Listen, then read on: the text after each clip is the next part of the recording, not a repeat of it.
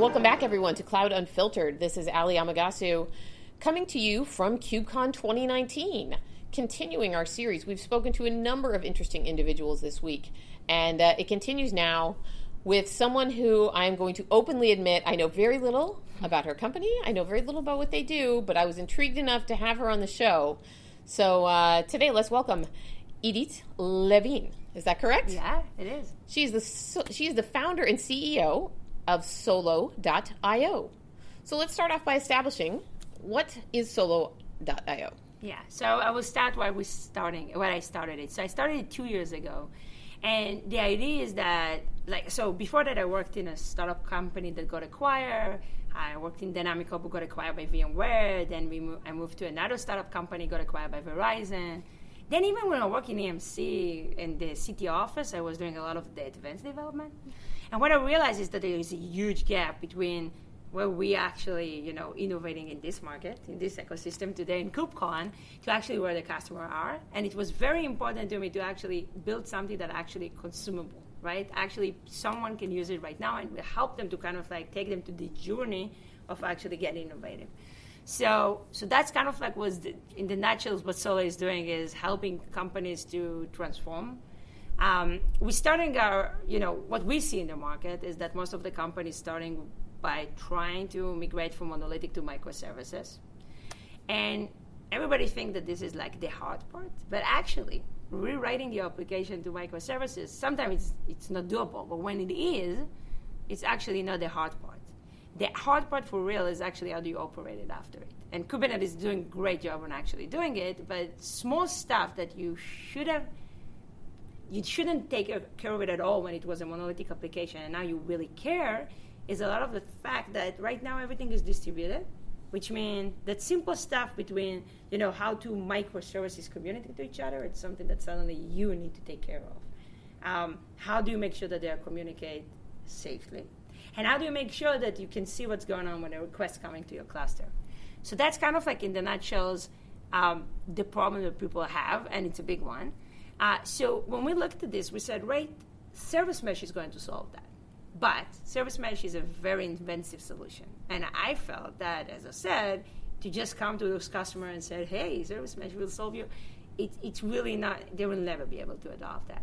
So what we thought about is what can we build right now that actually people can consume, and it will be kind of a stepping stone to the Service Mesh.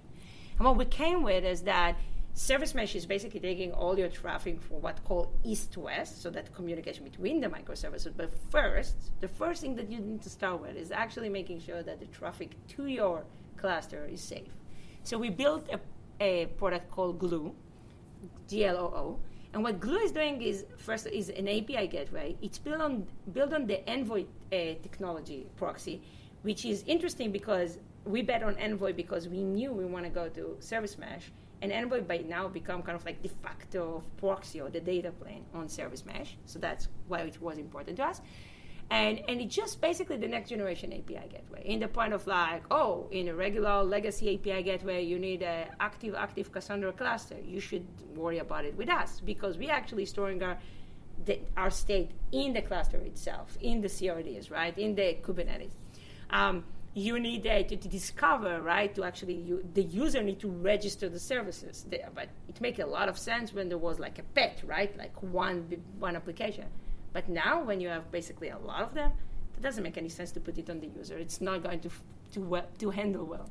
So basically there is a lot of interesting decision that we made for Glue, why it's really important to make it, it's just really, really the best API gateway that exists out there. And besides that, its name, what is very special about it, that it's not only doing Kubernetes, it's gluing those environments. So we actually know how to handle and discover also a monolithic or static application, as well as serverless.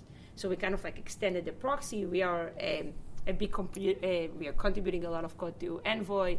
So it was really important to us to kind of make sure that we will differentiate ourselves in the proxy level as well. So that's kind of where we started.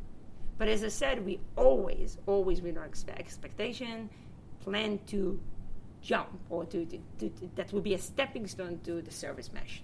So we have customer that are running, all of customer right now is running Glue because they're very excited about it, and that's a very good the best API gateway that exists. But they all want to move to a serverless, so service mesh. So the question is, how do we help there? So in the beginning, I thought, what if we will build service mesh?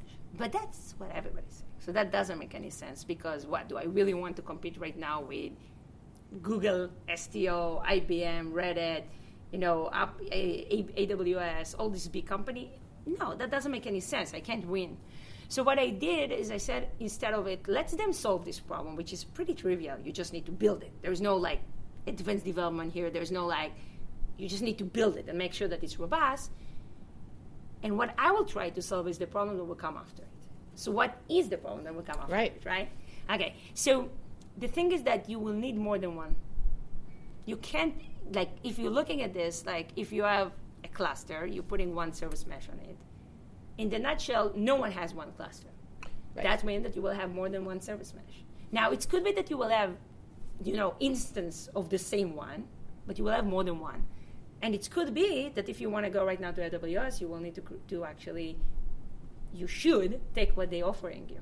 And they're offering you up mesh. So it's different, it's closer, so you will not be able to manage to run the same thing on-prem. So the question is, how do you cap it? How do you make sure that everybody's talking? And also this community, since then, there's so many service mesh. How do you know that you choose the right one? And how do we orchestrate that? And that's basically what we did. So we created a year ago I announced a project called Superglue Open Source, which is basically doing two things to solve this problem. Number one, it's basically coming with an opinionated API for service mesh. And that means that all the service mesh speaking the same language. That will give you a lot of advantage. That means that even if you choose the wrong one, you can just move to the other one. It's basically not locking you to any specific. Yeah, it's still going to behave the same way. Exactly. The second thing, if you're managing more than one, for instance, you're managing one on-prem and one off-prem, and there are different type of meshes, you're still going to talk the same language. So that's the first thing that we did.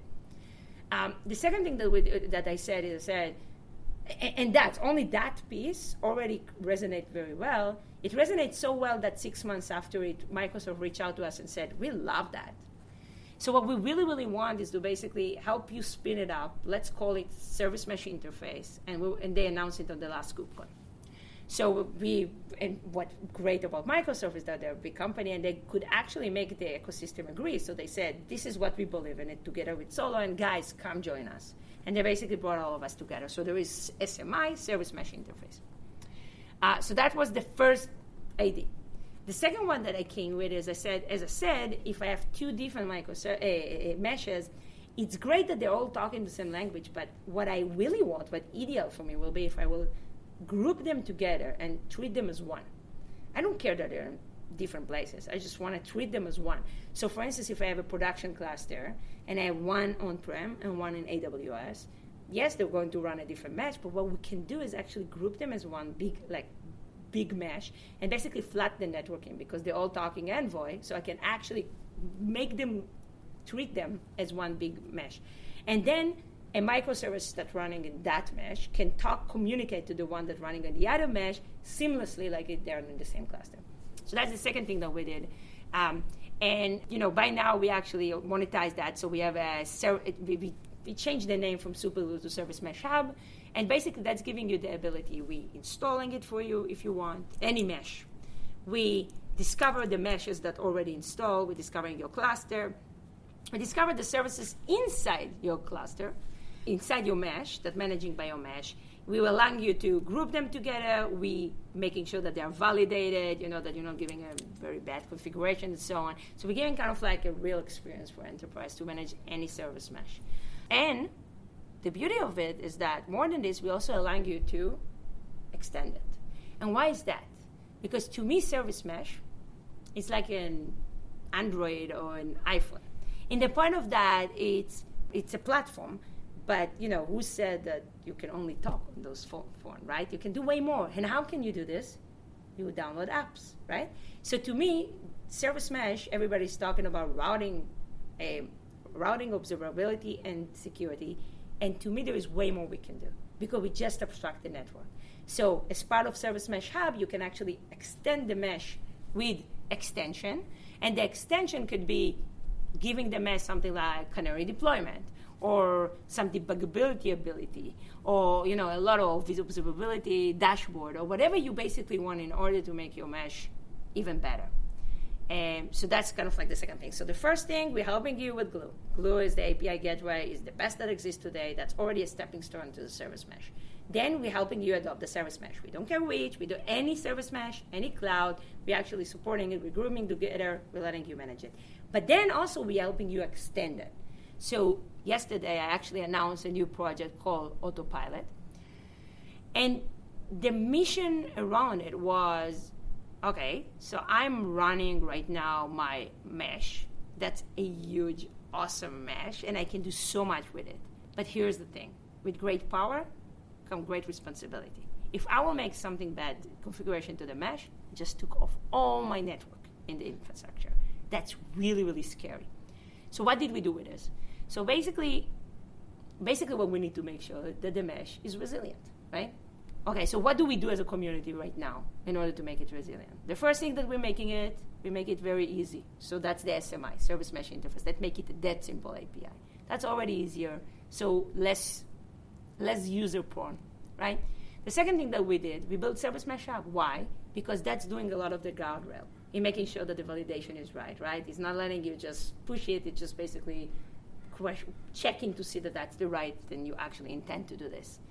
And the third thing that people are doing right now is what's called the GitOps pattern, which is treat your configuration the way you're treating your code. It's like, I'm not going to take a code of my application and push it to master, right? Basically, what I will do first is I'm first going to push it as a PR to my branch, and then someone will approve it, and then it will go there. So same thing is with the configuration. It's very dangerous that I will push the configuration to the cloud, to the mesh specifically, without another person to review it. So we integrated seamlessly to the Service Mesh Hub. Okay, so that's really, really useful. But here's the thing. The thing that actually common between the three of them is that it's user-driven. That's already bad. We don't want user to drive it, right? That's dangerous. Now the question is... Why is that dangerous? Because user, it's error-prone, right? We are people. We're making mistakes, right? So it's way better to me that it's not going to be driven by us. Now, why are we driving something? What is behind this? We're driving it because there's changes, right? There are changes to the environment. We're pushing application and looking at the metric. We see the metric looking not bad. We want to roll back. We know that there is some security problem. We want to fix that. That's what we're doing. There is a new service. We want to create a route to it. All of this, it's actually by driven something that it's driven from the environment. So what we really need to create is basically an adaptive mesh. A mesh that can actually sensor those stuff, right? And based on those stuff, it will be able to change the configuration. So that's already an interesting idea. The question is, how do you achieve one? So what we announced yesterday, if you're looking at the Kubernetes ecosystem, what they're doing on this, they're basically building operators. That's something that is very famous right now. You're creating an operator that will be able to drive your Kubernetes. But there's no specific framework to actually build operator for service mesh. And what we did is we basically took the operator framework from the SIG and we basically make it an opinionated. That way that we can snip or watch the environment that, again, the service mesh most likely care about. So like metrics is something that, and not only metrics, the metrics specifically that service mesh care about. And webhooks and CRDs and so on, and we're watching that. And then we're giving the user the ability to basically give us the rules. So you need to write very little code of telling us, here's what I want to do. Here's the state machine. When someone doing this, I want to do this, then move this, then if this has happened, do this, if this has happened, do that. And that's the only thing that the logic that he gave me to me. And what is eventually is the output, right? The output is basically I want to configure the mesh. So we basically make it, again, that simple and integrate already to the GitOps. So if you think about it, this is like, to me, we're calling it autopilot. And why is that? Because to me, if you're looking at, someone who's actually flying an airplane, right? It's already an abstraction. It's moving the wheel and, right, moving the wheel is actually making wing flaps turn and doing all kinds of things. There's a lot of stuff that happens, so that's the abstraction. But if you think about it more than this, what so he's still driven by him. But no one is flying airplane anymore. Autopilot is the one that's flying it, right? So that's exactly why we call it that way. And we want him to autopilot the mesh, basically. And it's going really nice because the main component for STO is pilot, so it was nice, autopilot. Yeah, very clever. Yeah.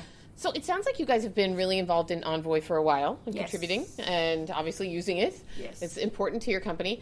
Can you tell me what big problems is Envoy still trying to solve? Like what's coming next? What are you guys working on? Yeah. So Envoy in the nutshell is a great proxy. The thing is that it came out of the box of the ability to actually be extendable. Now, not like Nginx that have an API. This is not the right approach because then you buffer first all the request and then put it to the person who's interested of doing something. It's actually, they did it as something called a filter chain. So when the requests come, then you can actually put filter with logic and you can do whatever you want with those requests. So that's a very strong feature in Envoy, and this is why we chose it. That's giving us the ability to be differentiators, right? Because we can actually come and write our own filters that will make our product better than our competitor. So that's the first thing. Here's the problem, though. We can easily do this. Not easily, but we can do it. We know Envoy very well. But actually, to write those filters, it's a C++, async C++, and then you need to what's called Bazel it, to build it using Bazel, which is really, really hard to do. So we're already mastering it, but to be fair, what we see is that a lot of the customers coming to us with requests. I have soft, I want to transfer it to REST. I want the WAF filter, right, web application firewall. I want a data loss prevention filter. I want that to speak directly to Lambda. There is a lot of requests like those. And what we wrote all those filters, but it would be very awesome if the customer can write their own logic. So one of the things that the Envoy community is pushing right now is WebAssembly. So WebAssembly is basically a technology that was very popular in the point of browser. Browser was using it, and the reason they're actually using it, they needed to find a way to extend the browser without taking it down. So, do it in a way. And WebAssembly is actually doing this. But when we look together with the Google and the other community people, and we look at what could be the way to actually, should we use this or Lua code or what do we want, we decided on WebAssembly. Lua is deprecated, so we didn't want to do that. And WebAssembly is actually a very interesting technology, well defined. So what we did, we basically make Envoy support this technology that way that you can now basically, without compiling Envoy, basically extend the binary, right? It will be on the same process, but you don't need to build it together with Envoy. So we for instance, the first one we actually integrated to Glue. So Glue is already supporting that. And this is the future because when I was talking about extension, that's what the extension should be. It should be a WebAssembly with some control plane that actually creating those extensions to the service mesh or to the Glue. So I think that's an interesting one, and that's just giving the ability that everybody can, make it very, very simple. So nice. You've mentioned, obviously, service mesh is central to everything you're talking about here. Yes. I feel like a few years ago, nobody was talking about service mesh, and then it was being talked about, but people really, there's still not an understanding. And now it's everywhere. Yeah. Everywhere. What was do you know, or do you have an opinion on what was the use case, or what suddenly flipped the switch that people got the value there and started using Can I be honest? Yeah. Okay. It's not the technology, and it's not a use case. It's very simple. The technology that's winning because the question is who pushing it.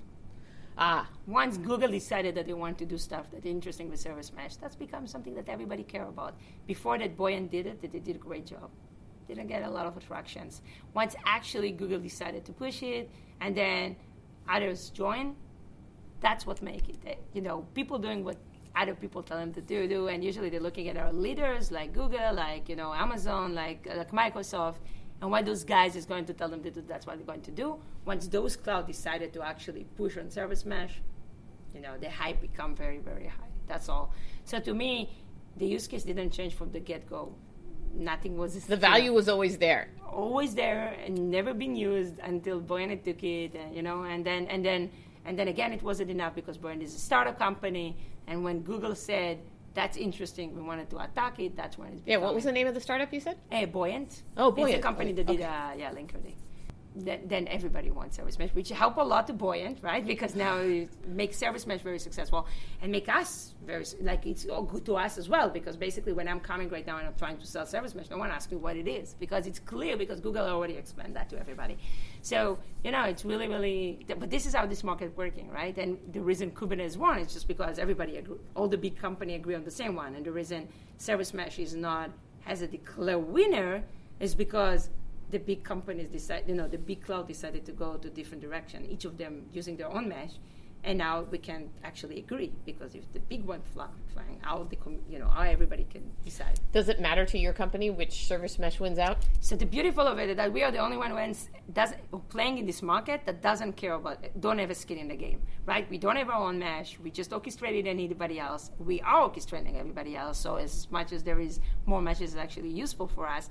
And to be honest, there is more and more coming up every year. So I think that the vision that I had a long time ago was, validated very, very well. It was on point. Yeah. It was on point. Yeah. All right. We're running out of time here, but I do want to ask you one more question, or a couple more. But Envoy, again, central to what you're doing. Service mesh, very important. There's so many projects now that fall under CNCF. What other projects are either adjacent to what you're doing or that are exciting to you that you're seeing developments in? So Envoy is part of the CNCF, yes. So that's definitely. Linkerd is part of the CNCF, right. And they're doing a really, really good job. I don't think there is any other service mesh project that related. Oh, but I mean any other projects that fall under CNCF. I mean, there's so many. That's exactly the problem, right? Yeah. I mean, the bar is not as high as it was before. Well, I've had some discussions earlier today with folks who were talking about anything you bring forth. Like, it's very hard to decide what you integrate, because there's so many things now, yes. And then any one of them doesn't update. Like, there's no way to stay up with all the updates. Yeah, and exactly, and it's not like. Yeah, I agree with you. I mean, I'm trying to be very politic here, but I mean, to me, the bar is not as high as it was, which means that stuff that are less good was going to fit in. Yes, which is a shame. So something that's very interesting that happened. Project. I mean, there's good project like OPA, for instance, is something that I'm very excited about. I think it's good. Open Policy Agent. I think it's a good project. You're the second person to mention OPA today, and I'd never heard of it before. But I think they just announced it, or just were talking about it. No. I've been there for a while. I think probably last year. Oh, okay. Yeah. But those guys doing a good job, and it's actually a problem that should be solved, and they're doing a good job of solving it. So we're supporting it in our product like Glue, and I'm really excited about that. Trying to figure out if there's something else. Elm3 was announced today, so we are using it, and I think it's better because now there is no Tiddler, so it's actually fantastic for us. But besides that, the new one, I didn't. You guys are pretty focused on Envoy. There's nothing that caught my attention that I could say, oh my God, this is like a change. A game changer, yeah. Nothing like that, unfortunately. All right, great. Well, is there anything else we should cover before we wrap it up? No. I mean, I think we talked a lot. We did. We did. Thank you. I really appreciate you giving us insight into what you guys do at Solo. I think it sounds like you provide an essential function. Yeah. Really, in helping people make that leap, kind of giving them something to land on before they get all the way to service mesh. Yeah. And to me, as I said, the only thing that I will say is that we am amazed of, this is a lot of responsibility to run a network for company, and we were very, very excited about the amount of customers that we just acquire, and it's actually keep coming, so we're really, really excited. Yeah, you're seeing a lot of growth? Oh my gosh, we weren't expecting so much so early, which is great, right? No complaints, actually a good position to be in. But people buying into the vision, they see how solid is our product here. It's open source, so it's actually, you can see how good the work is, and it's just fantastic for us. So That's we're awesome. Really excited, yeah. Well, congratulations, and thank you again for explaining it. I appreciate it, and we hope you'll come back someday. And thank you so much.